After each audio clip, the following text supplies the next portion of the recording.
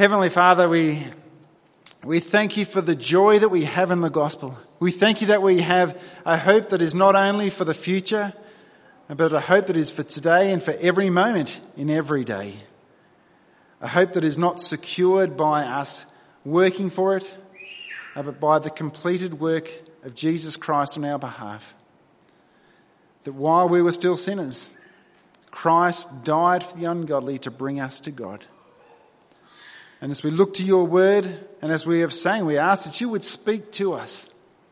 That we would hear something of the rich plans that you intended to communicate to us. As Luke recorded these words that we're looking at this morning. Grant me by your Spirit to speak clearly, to challenge all of our hearts, and that we might respond in a way that is honouring to you. We ask in Jesus' name. Amen. Now, I really hope that I will encourage you today. And I wonder, when was the last time that you genuinely felt encouraged? Now, sadly, for a lot of you, you started to think long and hard, well, it didn't give you time to go long and hard, about when that was. And the reason why I say sadly is because in Christian community, where we are given the command in Hebrews to encourage one another daily in order that we might not be hardened by the deceitfulness of sin, it's surprising and it's sad how little encouragement sometimes there can be in Christian community. I know I don't encourage enough, especially with my words, the things that I say. I keep forgetting that me thinking encouraging things is not actually encouraging someone if I don't communicate it and say it to them.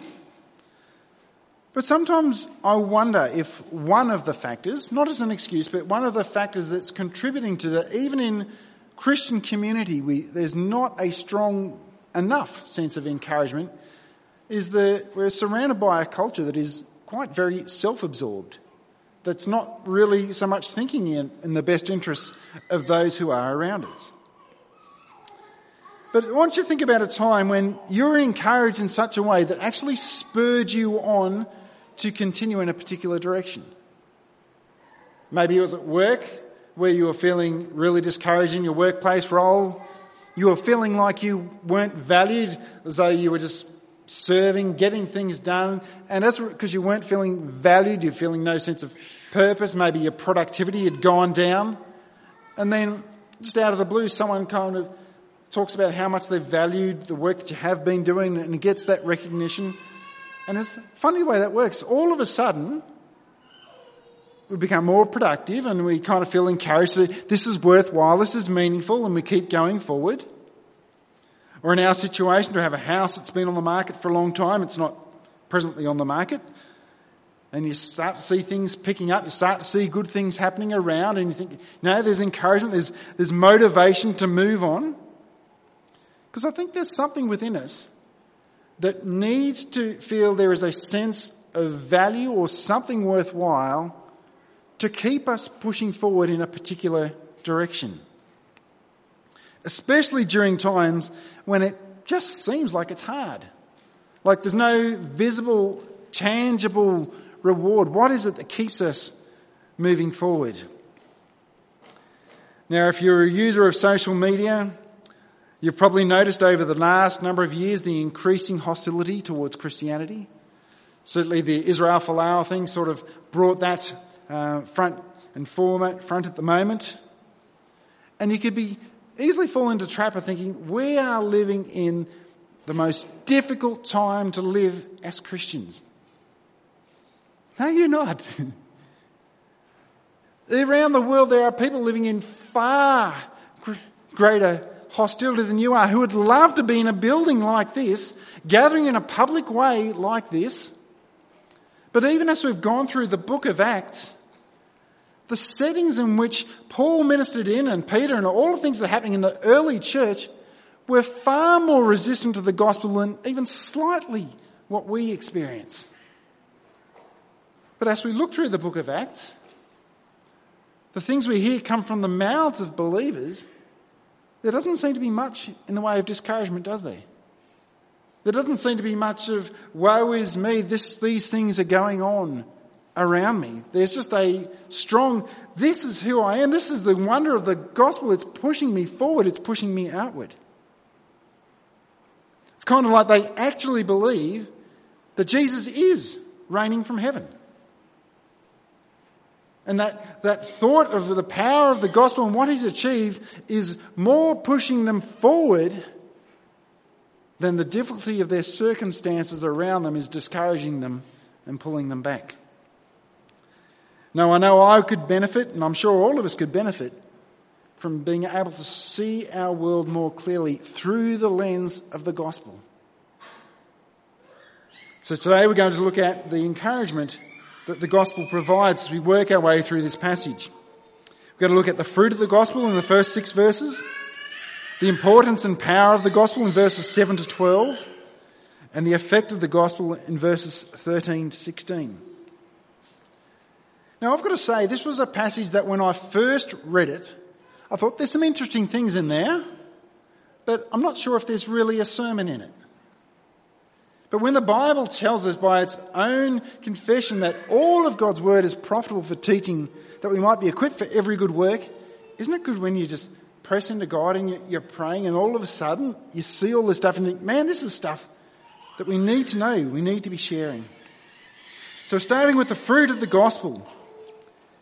As you read the passage, you could easily think that the first 6 verses, it's kind of like Paul's travel itinerary. He went here, here and here. Same goes maybe for verses 13 to 16 to think, just skip over that, we'll just concentrate on the stuff in the middle. But in that list of destinations, difficult to pronounce names, we see something of the fruit and the nature of Paul's ministry. We finished off at the end of chapter 19 in our last sermon in our series in Acts, where there'd been a big riot in Ephesus. It got to the point where it got into the theatre and it got so chaotic that half the people there didn't even know why they were there or what was going on. And eventually one of the civil rulers kind of settles it down, tells everybody to go home, that there's nothing to make such a big fuss about. But after this riot, Paul is deciding to move on to go to the next location. But not before he gathers the Christians together to encourage them. Can you imagine what it would have communicated to the Christian community in Ephesus if there'd been a riot and Paul just moves on? It would have communicated to the Ephesians that the gospel provides no encouragement, no hope, no insight to be able to stand up in the middle of those circumstances. For the gospel to be all satisfying, it must bring hope. It must shed light and bring encouragement into every sphere of life. So Paul presented them with encouragement. How the gospel sheds light, brings hope, brings encouragement, how they can stand firm, how they can move forward despite whatever hostility might be going on around them. Now, when you go through Acts, it's really easy to pick up on all the great evangelistic things that happen. But we've seen a regular thread too that Paul goes back to those towns which he first reached people with the gospel to encourage them, to strengthen them in the faith, to help show them the value and why it's worthwhile to keep going forth, even if they're facing hard and difficult circumstances. Now, as much as I've been speaking a lot and encouraging us a lot to think more about those outside of the body of Christ who don't yet know Jesus, the 20 plus million who live in our country who don't know Jesus, without hope, separated from the life of God, destined for an eternity of punishment. As much as I want us to have that outward focus, I don't, at the same time, want us to take the foot off the throttle at all in terms of bringing Christians to maturity. A healthy church needs to be doing both. We need to be building up those who are in Christ, but also reaching out to those who don't know Christ. It's the way Paul ministered in the beginning, in the early days and the growth of the church. It's good for us today. So having encouraged the believers in Ephesus, he moves on through Macedonia, an area which he first got that vision when he's in Troas to go and help the people in Macedonia, and gave them much encouragement, it says. Paul wouldn't have just gone through those areas and said, Jesus is good, he loves you, keep going. He would have shown how the gospel sheds light on their situation, how the gospel moves them forward, how the gospel is worthy and valuable of all of their life investment. It says they gave them much encouragement, lots, a multitude, immense encouragement. Because the gospel does not lack power and encouragement into every single area of our life. It's a really good and healthy question to ask whatever we're going through is, how does the gospel bring hope, encouragement and shed light in the situation that I'm in? And sadly, I'll say it's a question that we're not very good, well practiced at doing. Like I've had a number of occasions when I've asked people that question when they're talking about a situation in life in which they are in, and they just look at me blankly and say, what do you mean? I'm not talking about my sin. I'm talking about this thing that's going on in my life. But the gospel, while it centrally is about what God has done in Christ to do with our sin, that's not all. The gospel is an all of life thing. There's probably many now thinking, what do you mean? So let me provide just a couple of examples so we're not vague. Say, for example, all of us have probably experienced a time when we're going through guilt, either through things that we've done in our past or things even present. Sometimes we just need to be reminded of the power of the gospel that Jesus died for sin once for all. I know I've been caught in that rut, and I just need to remind myself of the power of what Jesus has done, that this thing that I'm holding on guilt for has been dealt with in its entirety. Or what if you're being mistreated because you were a Christian in your workplace, your social groups? The gospel provides us that hope that the Jesus in whom we have faith, who lived a perfect life, he was mistreated, constantly absorbing injustice and giving out nothing but grace in response. And the same Jesus who is in us and who says, I will be with you to the end of the age. Or maybe it could even be that step further of, I don't even know how I can get through the rest of the day, never mind the rest of the week. This Jesus who has conquered every power and authority, defeated death, sin and Satan, who is in you and who's with you, is also the one who reveals in his scriptures, says, I have given you all things pertaining to life and godliness. There's absolutely nothing that we can face in this life that he has not provided everything that we need for. Now we could list situations all day long, but hopefully that's a bit of an illustration of the point that I'm trying to make. Maybe in your conversations after church, if you talk about things that are going on in life, maybe ask that question. How does the gospel bring hope and encouragement and motivation into this situation? Or even as you're hearing about other things that are going on around you, maybe even to think and prepare in advance for your own benefit, how does the gospel bring hope into this situation should I ever find myself in it? Because I'll tell you, when you're in the middle of the situation, you're not always the best at clearly thinking through those things.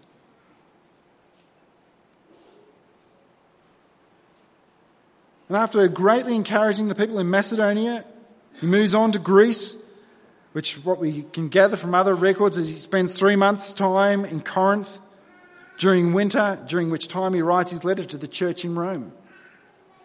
And after opposition from the Jews, Paul continues through Macedonia and ends up in Troas. And you think, Now, he's got this journey, he's got this place name, these names, these people, and it seems just like a list of difficult names and places just to make it fun for whoever's on Bible reading that week so they can have a crack at it.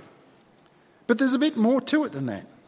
When you look at these names in Acts 20 verse 4 and where they're from, you start to see a bigger picture of the fruit of Paul's ministry. You got Sopater there from Berea and Macedonia, Aristarchus and Secundus from Thessalonica and Macedonia. You got Gaius from Derbe in Galatia, Timothy from Lystra in Galatia, Tychicus and Trophimus from Ephesus, and Luke, who was not a local from Philippi but had quite a ministry in there, potentially being represented as well. So what initially just looks like a list of random names and locations, we start to see that in these significant areas in which Paul's had a ministry, there are people from those areas represented and now travelling alongside with Paul. Now, while commentators come up with all sorts of different theories of why and what they are doing, the text itself doesn't give you detail, so that means from God's perspective it's not that important. But I think there's a fair conclusion to make that the fruits of mission, that is, those who are come to faith through Paul's mission, become the agents of mission. The fruits of mission, those who are reached for Jesus, become the next round of missionary agents to bring others to Jesus. Because people, when we are saved, are not saved into private individual privileges just for me to keep to myself. We are saved into God's kingdom, servants of God's kingdom. The gospel doesn't just save, it also recruits. It recruits, and it recruits in a way that we multiply. It recruits in a way that we actually delight in wanting others to experience this. Now, I've noticed this in all areas of life, that people just naturally do this. If you discover someone who's bought a product which they believe has changed their life, or they've made a lifestyle choice or a dietary choice that they believe has changed their life, they naturally take it upon themselves, voluntary, no pay, to think, I'm the person who's going to tell the whole world they need to get on board with this product, service, diet, fad, whatever it is. How much more when we've had the genuine death to life, judgment to righteousness, experiencing Christ. And as they arrive in Troas, where they stay for 7 days, remember this is the place where initially Paul received that vision to be sent to go to Macedonia to help the people there. And the narrative starts to slow down from what has been just, we went here. Now it slows down as Luke starts to focus in and say, pay attention to this, where we see the importance and power of the gospel. Now the text tells us they stayed here for 7 days, but the only thing that Luke hones in on is the last night that Paul is there before he travels on to the next destination. It's described as being the first day of the week, which is the Sunday. And it's the first time that we actually see in the Bible a description of the church gathered in a sense on a Sunday for their regular gathering. As we know, Jews practice their gatherings on the Sabbath, on the Saturday. And the earliest of Christians started to gather on Sunday, particularly in correlation with that being the day in which Jesus was raised. We see the premise back in Acts chapter 2, that those who came to Christ devoted themselves to the breaking of bread and to the apostles' teaching. And that's essentially what we're seeing taking place here. But there are 2 key things which Luke really focuses on in this meeting.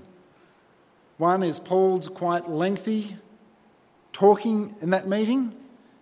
And this poor guy, Eutychus, falls asleep, 3rd floor window, dies and raised to life. And part of you got to think, if they were there for a whole week, I'm sure lots of other things happened. Why would Luke hone in and focus on this? If this is God's word given to us, what is there to glean?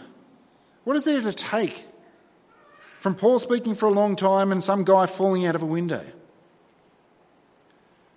Has Luke given us this as saying, this is how you're supposed to do church? It has to be an evening service. You must have a meal. Sermon's got to be heaps long. And make sure you've been well slept before you turn up. Or on the other hand, is he trying to give us a bit of a warning to preachers about the dangers of long, uninteresting sermons? So I better keep this brief if that's the case. I don't think he's trying to do either of those things. Even though Gary Miller's excellent book on preaching is called Saving Eutychus. But remember what the setting is of where these events take place? It's the church gathered together, and Paul was going to move on the next day. We've already seen how much Paul has a heart to encourage Christians, to motivate them, to show them the hope that they already have in the gospel and how that applies to all areas of their life. Paul's got lots to share. He knows he's going the next day. He wants to give them everything to point them in the right direction. But I imagine there's a sense in which this was the place where he received the vision to go to Macedonia, where he wants to say, this is where God led me, and this is the fruit which has come of what God has led me to do. This is what took place in Macedonia as I followed him in his leading. Paul encouraged them, probably both with teaching elements of the gospel and story elements of the gospel. How the gospel has been at work in his life and in the life and those in which he's been ministering amongst. He wants them to press on in the faith. Encourage them, this is worthwhile. Keep going forward. Because if we start to think this passage is just a reminder for preachers, keep it short, keep it interesting, so people don't fall out the window and die, you're going to really miss the point. Matter of fact, there's nothing in the text at all that suggests that anybody was bored. The fact that people were engaged willingly in dialogue with Paul till the sun came up, they were very interested in what was going on. If anything, it highlights how important the gospel was to Paul, how important the gospel was to the Christians there at Troas, and how many questions they had to Paul, knowing that he was about to leave that next day. Now, I can tell you, there's not too many things in life that I'm excited enough about to talk through all night until the sun comes up. What about Eutychus, though? Maybe it wasn't a very young person-oriented message, do you think? He's described as being a young boy, maybe 12 or even less. But it's described as a room with many lamps. There would have been heat. He's young, the night's getting on, getting up to midnight. The language, it says that he sank into a deep sleep. Literally kind of means that he was overthrown. In other words, he was fighting it. He wanted to stay awake. Possibly he's even sitting in the window as his last-ditch effort to try and stay awake, kind of like you do sometimes on road trips when you wind your windows down, hoping that'll keep you awake. And he lost that battle to stay awake. Now, as you know, I used to pastor in a rural town in Victoria where there were a lot of farmers and a lot of older farmers, and I can tell you that a number of them quite often would lose that battle on a weekly basis.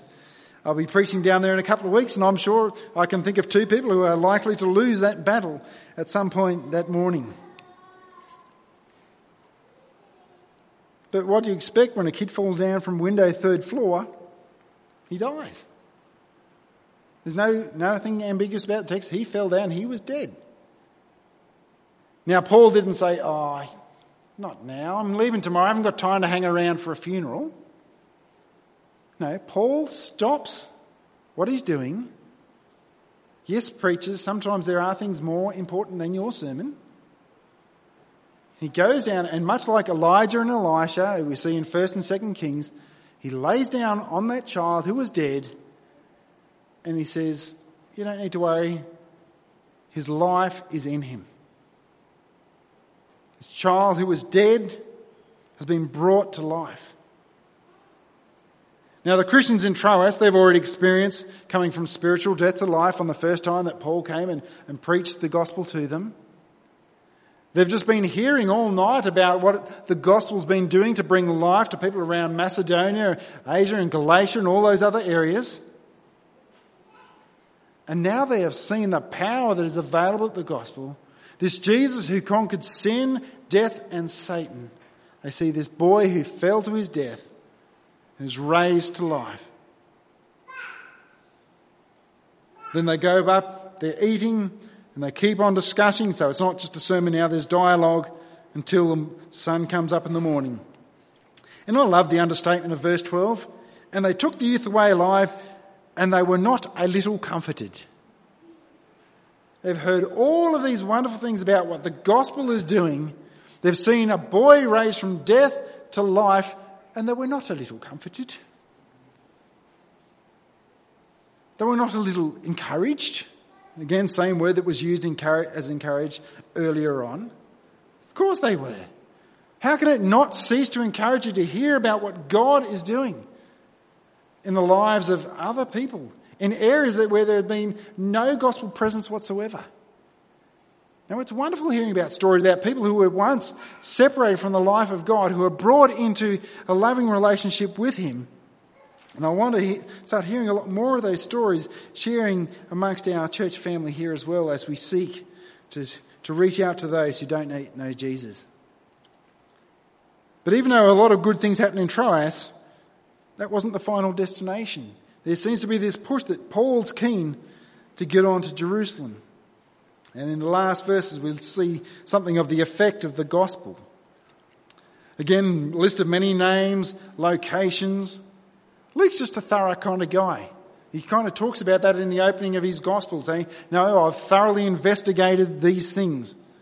Which is nice to know that the things that we read about aren't just some casual idea that he had. These are things that have been thoroughly looked at, and this is a record of things that really took place.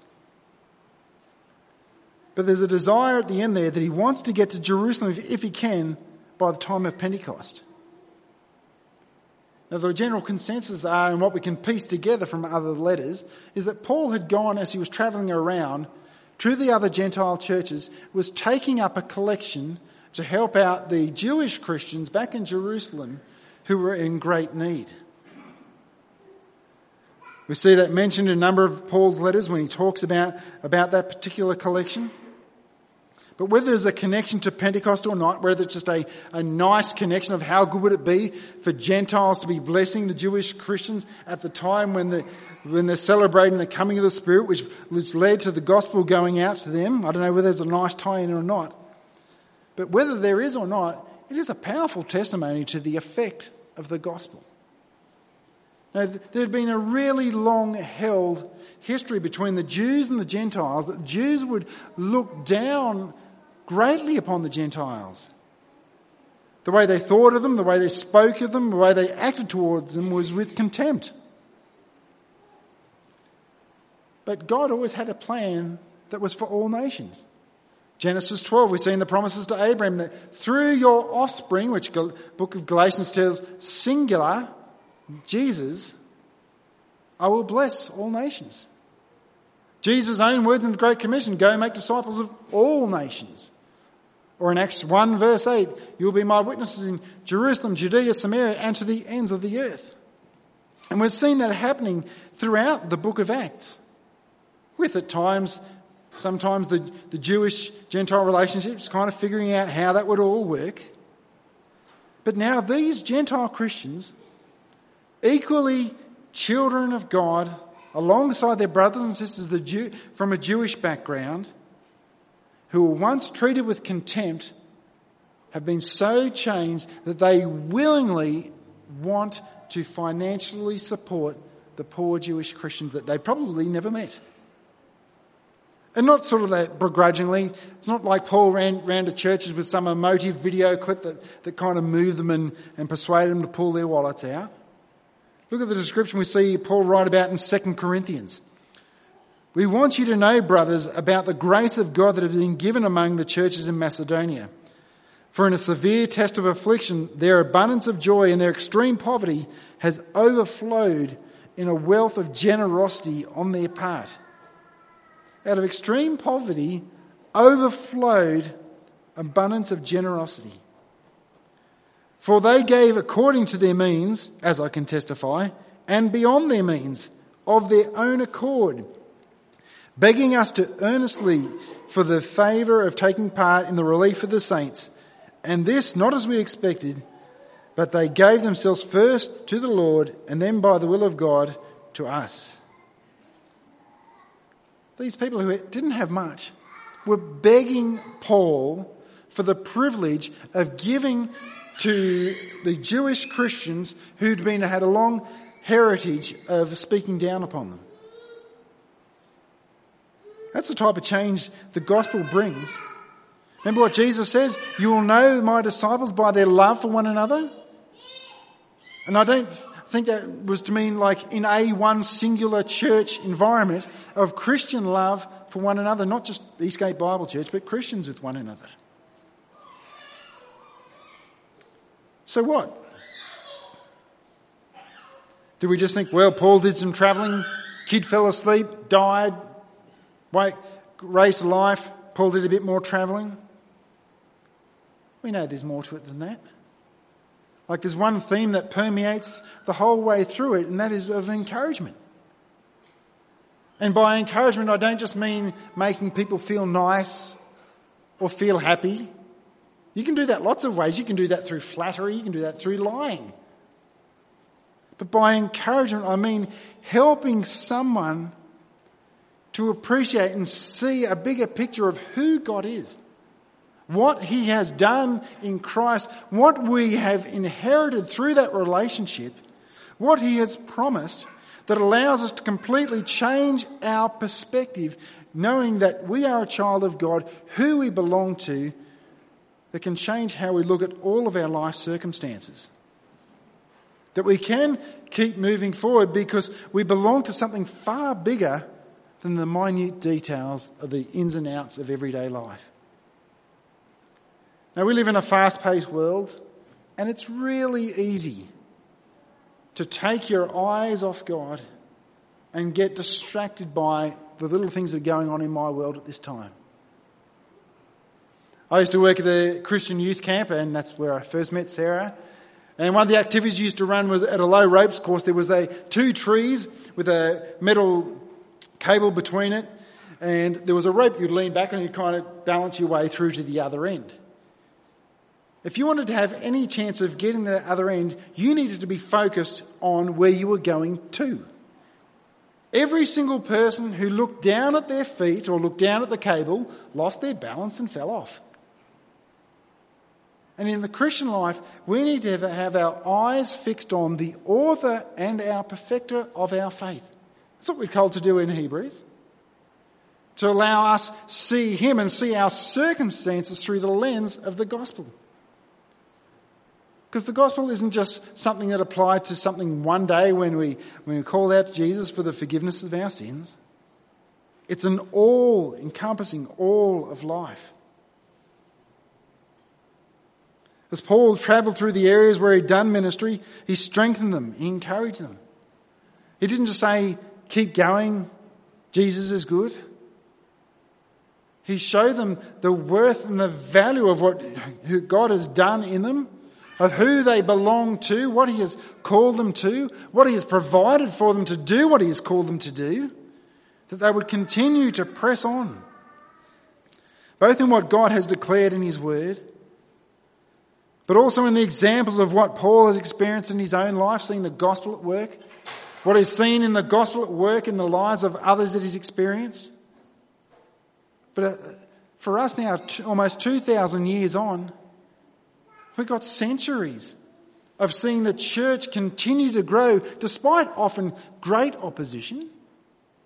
Because in every generation, Christians have seen something of the grandness of the gospel, the greatness of their God, that lets them see beyond the circumstances in which they live in and helps them to refine and interpret the circumstances in which they live. So what the author of Hebrews says is a sure and steadfast anchor for the soul. You know what an anchor does? It stops you from going places where you shouldn't be going. We need to preach the gospel to ourselves daily. Not just in reminding ourselves of what Jesus has done to deal with our sin, but we do need that daily. We need to preach to ourselves daily how the gospel takes effect and impacts on every aspect of our life. And we need to preach the gospel to one another daily, because sometimes we just don't have the strength, or our mind isn't thinking to do that. We need to be encouraging to build one another up. And then as we live as a people who have such a resilient hope, despite all the things that may be going on around us, as we hold out that message of the good news of the gospel to others around us, people see this isn't just a fairy tale, this is a gospel that works. This is a gospel that is an all-of-life thing. This is a gospel that is an evidence of a God who is all-powerful and a God who can be trusted with our lives. So let's encourage one another, encourage ourselves, and get in the good habit of asking, what does the gospel say to my situation? Let's close in prayer. Heavenly Father, we thank you that you have given us all things pertaining to life and godliness. We thank you that the gospel is not only the answer to an eternal problem, it is an answer to the every minute problem. Lord, help us to see with greater clarity who you are and how that transforms our understanding of who we are and this world in which we live in. Help us to comprehend the extent to which the gospel reaches into every area of our life, provides us with motivation and encouragement and hope, even in areas where the world would think there is absolutely no hope to be found. And Lord, we pray too that this good news of the gospel would not be something that we keep to ourselves, but would be a gospel that we gladly and willingly share and hold out to those around us who don't know you, who other than the hope that's only available in Christ are destined for an eternity in hell without you. Yet you have done everything to rescue us from that. Help us to keep out of love to speak often of that and often and how that impacts us on a daily basis, that it might be seen as genuine and tangible in the everyday of everyday Christians. I ask in Jesus' name, amen.